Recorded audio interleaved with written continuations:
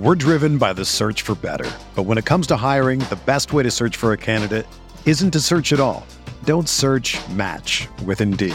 Indeed is your matching and hiring platform with over 350 million global monthly visitors, according to Indeed data, and a matching engine that helps you find quality candidates fast.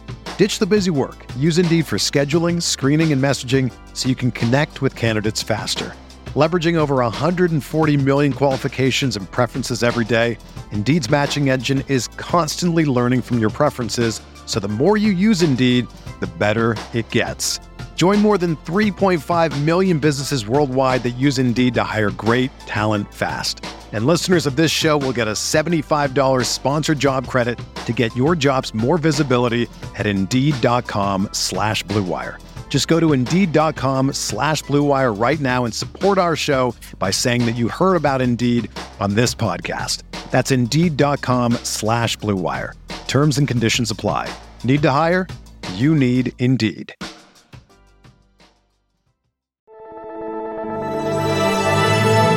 Blue Wire.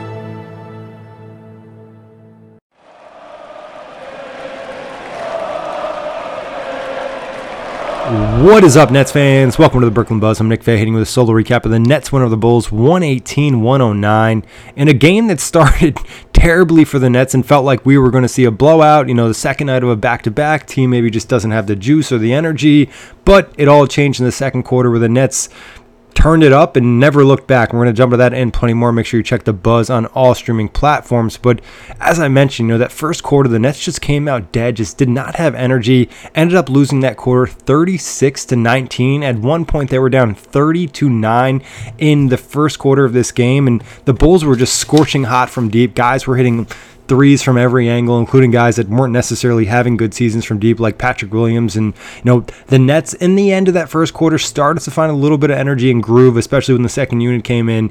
But then that second quarter, things changed. You know, the defense turned up, the energy turned up. The Nets started knocking down threes. They knocked down 11 threes in the second quarter, ended up winning that quarter 44-19 after the Bulls went 36-19 against them in the first. So just a really complete change. You know, this is a 180 in terms of play and shooting. You know, I think watching the first quarter, the Nets took a lot of bad shots, but also missed a lot of open threes in that first. Just did not have any life to them or any like real just energy and effort. Not something we've typically seen from this team to start, especially this version of the Nets. But in that second quarter, they flipped the switch and guys were just getting hot. You know, Royce O'Neal, Lonnie Walker, you know, I think Spencer Dinwiddie started to find his groove a little bit, really turned it up in the third. But just overall, the team vibe and energy, and it just was super contagious across the board. And credit to, again, a lot of the bench guys coming in and bringing energy. Day'Ron Sharpe, Trendon Watford, Lonnie Walker. You know, those guys I thought were really important in terms of,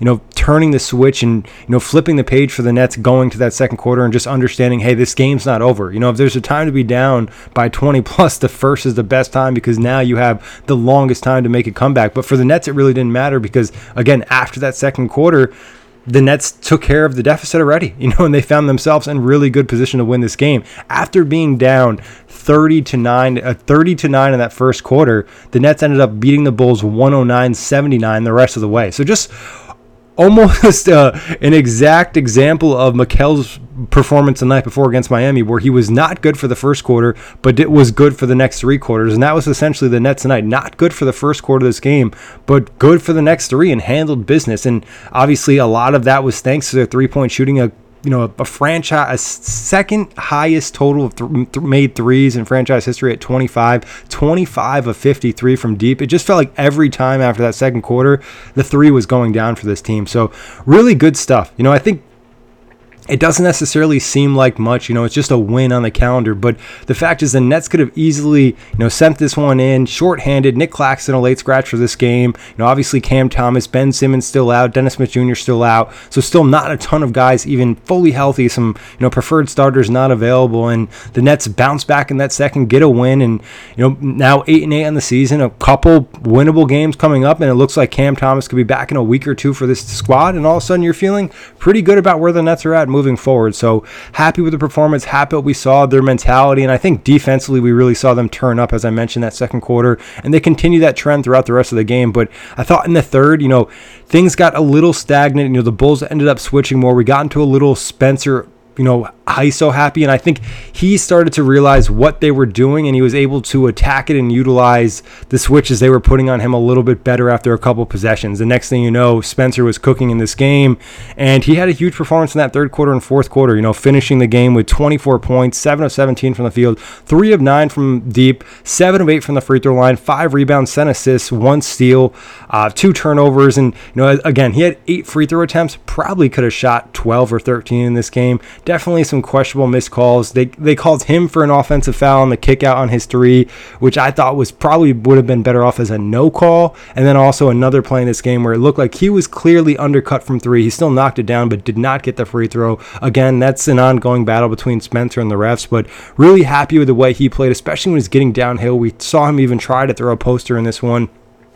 I mean, if you're getting 24 and 7 on pretty good efficiency from your point guard, you're probably gonna have a pretty successful offense, especially considering it was a very quiet night for Mikal Bridges. Cam Johnson left this one in the third quarter. Lonnie Walker gave him some major boosts from the bench, but this was really, in terms of the starters, Spencer Dinwiddie and Royce O'Neal carried the load, and Royce filling in for Nick Claxton. And Royce in this game was scorching hot from 3, 6 of 10 from deep, 7 of 11 from the field, 20 points, 9 boards, 4 assists, 1 steal, 1 turnover. Just easily Royce O'Neal's best game of the season, especially when you consider what he was doing from the three-point line. And we've talked about it in the past, inconsistent area for him, but when he's hot, and he was hot tonight. Also, I thought defensively, he utilizes his physicality against some of these Bulls and, the matchups with DeRozan and even getting switched on to Vucevic and Pat Williams at times. So happy with the play of Royce O'Neal, and hopefully he can kind of continue that moving forward and, give a little bit more offensive production off the bench, because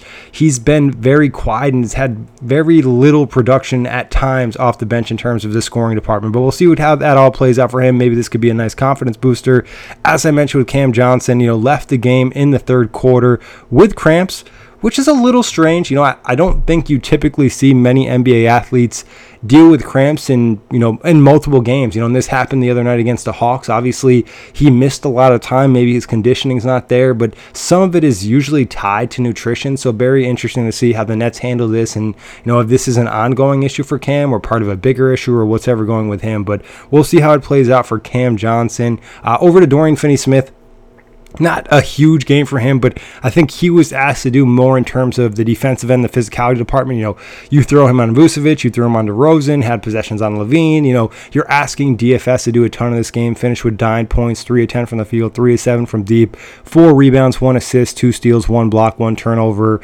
Wasn't, like I said, his best offensive game. Wasn't super hot from 3 or anything like that. Tried to drive a couple times, really didn't work out. Didn't get foul calls, but also looked a touch out of control and a little predictable in terms of what he was trying to do, and obviously he doesn't have that in between game, so sometimes can be easy to defend. We're driven by the search for better, but when it comes to hiring, the best way to search for a candidate isn't to search at all. Don't search, match with Indeed. Indeed is your matching and hiring platform with over 350 million global monthly visitors, according to Indeed data, and a matching engine that helps you find quality candidates fast. Ditch the busy work. Use Indeed for scheduling, screening, and messaging so you can connect with candidates faster. Leveraging over 140 million qualifications and preferences every day, Indeed's matching engine is constantly learning from your preferences, so the more you use Indeed, the better it gets. Join more than 3.5 million businesses worldwide that use Indeed to hire great talent fast. And listeners of this show will get a $75 sponsored job credit to get your jobs more visibility at Indeed.com/Blue Wire. Just go to Indeed.com/Blue Wire right now and support our show by saying that you heard about Indeed on this podcast. That's Indeed.com/Blue Wire. Terms and conditions apply. Need to hire? You need Indeed.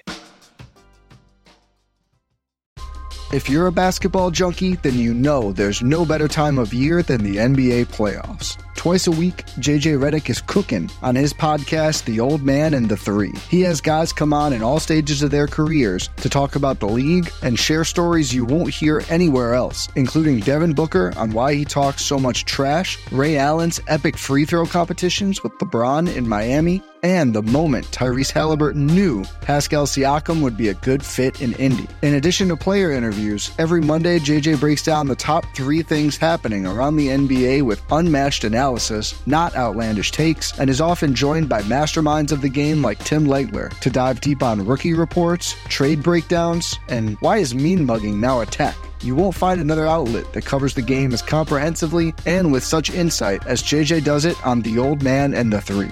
Make this your companion podcast during the playoffs. Listen to The Old Man and the Three ad-free on Wondery Plus or wherever you get your podcasts.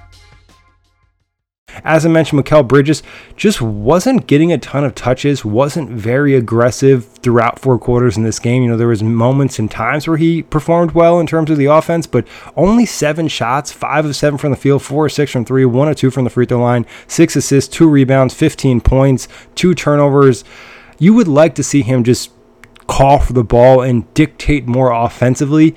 You know, obviously the team won and it was a productive performance, but I still think, you know, obviously for the Nets to be a very successful team, they're going to need more from Mikal Bridges. And I think just 7 attempts just isn't enough. And it's not like this is a game where the Nets were up 20 or 30 and it didn't truly matter. You know, through the 3rd and 4th quarter of this game, the Bulls were within anywhere from 8 to 15 points. So you'd like to see Mikal probably put up 20 or at least put up 12 to 14 shots. I think that's what's a little bit more, I don't want to say concerning, but you look at it and you're like, okay, you know, hopefully this is kind of a 1-game thing, you know, Tuesday against the Raptors, so we see him back up to his normal level of production and attempts and involvement in the offense. I thought defensively, you know, had some good moments in this game, but overall, you know, wasn't a huge game for Mikal Bridges. Felt more like a role player in this game rather than a star player. And, you know, we've talked about it, Jack and I, in the last previous couple shows, is, you know, hopefully he can find that rhythm and get back to being at that star level he was last season, because the Nets obviously need him to be that guy. They want to be a playoff team and, you know, have a chance to fight for a decent seed and not be in the play-in tournament. But we'll see how it plays out with him. Still very early in the season, still a team finding their way. And as we've mentioned, and I've mentioned a million times, is, you know, it's just a lot of different versions of this team, rotations, lineups, styles of play. You know, they'll kind of eventually get healthy, have a consistent stretch, and we'll have even a better idea of, you know, who they are as a unit. But getting to the bench guys, as I mentioned, just really important in this one. Lonnie Walker had an awesome game. Nice to see him bounce back after not a bad stretch, but just a little quieter stretch from after the way he started in the season. I think he looked a little bit more spry in this one. 20 points, 6 of 13 from the field, 6 of 10 from 3. Just felt automatic from there. 2 of 2 from the free throw line, 1 rebound, 2 steals, 2 turnovers, and plus 23 in this one. Just really good stuff from Lonnie. And just the energy and the effort was there. And offensively, when you have a guy that can knock down 6 threes, it's going to be huge. And I'll keep bringing it up because going into, you know, the season and the offseason around Lonnie Walker, and the reason he probably didn't get a bigger contract was there were still questions about his three-point shot. You know, with the Lakers, he definitely showed improvement on the three ball and defensively, and I think this year we're seeing him become a good three-point shooter, which is going to be a huge thing for his NBA career. You know, that sometimes could be the difference of being, you know, fringe of the rotation guy to being locked in the rotation. You know, if he continues his play, he's going to be up for Sixth Man of the Year. Likely wouldn't win it, but will have a real opportunity to be in the conversation. And that type of hype around your name is always good for your career and for your next contract. And again, as we've talked about, he's on a veteran minimum. We'll see how that plays out over the course of the next couple months, but really happy with the play of Lonnie Walker and what he's doing for this Brooklyn Nets team. Now over to Trendon Watford. I actually thought this was one of my favorite Trendon Watford games in a Nets uniform. He played 17 minutes, but he was just really under control. Wasn't forcing it too much, wasn't getting himself in bad situations or taking bad shots. You know, finished with 11 points, 5-8 from the field, 1 of 2 from 3, 0-1 from the free throw line, 4 rebounds, 2 assists, 1 steal, and just provide another ball handler, another playmaker. And when he got the mismatches against like a Kobe White or something, we just went right downhill, or where he got a clear lane to the hoop, just went right downhill and did his thing. And I think that's such a huge, you know, option for the Nets coming off the bench. And I think defensively he's been good enough. You know, I think he's probably a little bit more laterally quick than what I anticipated, but also at the same time lacks overall quickness with some of the movements at times and doesn't necessarily have a great vertical, so he's not getting up to block a ton of shots, but really more of a true power forward for this team, which is something the Nets haven't necessarily had over the course of last 10 seasons or so. Like somebody who can really allow them to play a 5 and a 4, a true 5 and 4, and play bigger. So you could play a lineup of Day'Ron Sharpe, Trendon Watford, and Dorian Finney-Smith, Mikal Bridges, and Spencer Dinwiddie, and now you're really huge out there. Not saying that's a lineup I would love to play, but definitely some interesting stuff in what we see and the versatility can provide, especially the lineup versatility when you have a guy like Watford, because of what he can do on offense with his ball handling, where now you don't necessarily have to play two really good ball handling creating guards because you have a guy like Watford who can pick up some of that slack. So pairing him with Spencer Dinwiddie gives you enough ball handling and creation out there, because Spencer's comfortable handling a lot, playmaking, doing all this stuff, but giving him a little safety valve and someone who can give him some plays off, then throwing in Mikal Bridges, who's not really a great ball handler but can create a little bit for himself and others. Now all of a sudden, you have a nice running offense without your starters, and I think that's what the Nets are trying to get to. Obviously, we want the defense to get to that top 10, top 7 level, but offensively, finding consistency throughout different lineups is huge for this team when you lack the stars. Because when you have a true star, we've seen this in the past, when you have a Kevin Durant, a James Harden, those guys can be an offensive engine on their own. You could throw out 4 mediocre bench players, and all of a sudden you're still plus 10 in terms of offensive versus defensive rating. So that's such a huge factor, finding consistency throughout different lineups when it's starters, bench, a mix of two, whatever it is. So I think Watford's really solidifying himself and his skill set and giving Vaughn a standard for his play. But now over to Day'Ron Sharpe, who I thought had a really nice game in this one, plus 31, and it wasn't necessarily his most productive game. He just did a nice job of using his body. Still got attacked in pick and roll in this game by Zach LaVine, who obviously is still a great athlete and can finish over the best of them. And Sharpe took a bad 3 in this one, but I thought overall provided a level of physicality, grit, toughness, made some hustle plays on a night where the Nets really needed that. 9 boards, 3 offensive, did what he needed to do. A couple nice passes squeezed in there too for Day'Ron Sharpe, so happy with his performance. Armani Brooks, played a couple minutes at the beginning of the fourth quarter because of the absence of Cam Johnson. Didn't do much, but missed a couple shots, but not, it's hard to come in and be impactful, especially when it's late in the game like that. But overall, again, really happy with this performance for the Nets, and just, again, showing the ability to not be knocked out of any game and just always willing to fight and grit and get yourself back in the game. And just, that's kind of the identity of this team so far this season. So, and now, Nets 8-8 at a decent spot considering all the injuries. Claxton's missed time, Ben Simmons out, Cam Thomas out, DSJ out. Now you have the Raptors on Tuesday. The NBA in-season tournament game, a pretty big game for the Nets. They haven't kind of a way to dictate their future. If they win this game by 30 points, that would go a long way in their chances at winning their division, or potentially even winning a wild card spot. Then they're going to face the Hornets on Thursday and the Magic on Saturday. So 2 definitely winnable games coming up against the Raptors and Hornets, or games in which the Nets will be favorites, and then a game on Saturday against the Magic that could go 50-50. Obviously, the Nets already beat the Magic this season. Orlando playing some pretty good basketball, though, so be really good stuff if you could go 3 straight wins here and then make it a 5-game winning streak going into that road trip on the West Coast with a little bit of cushion, but also a little bit of momentum to kind of get yourself in the winning ways. But we'll see how it all plays out. Big thanks, everybody, for listening. Check the Buzz on all streaming platforms.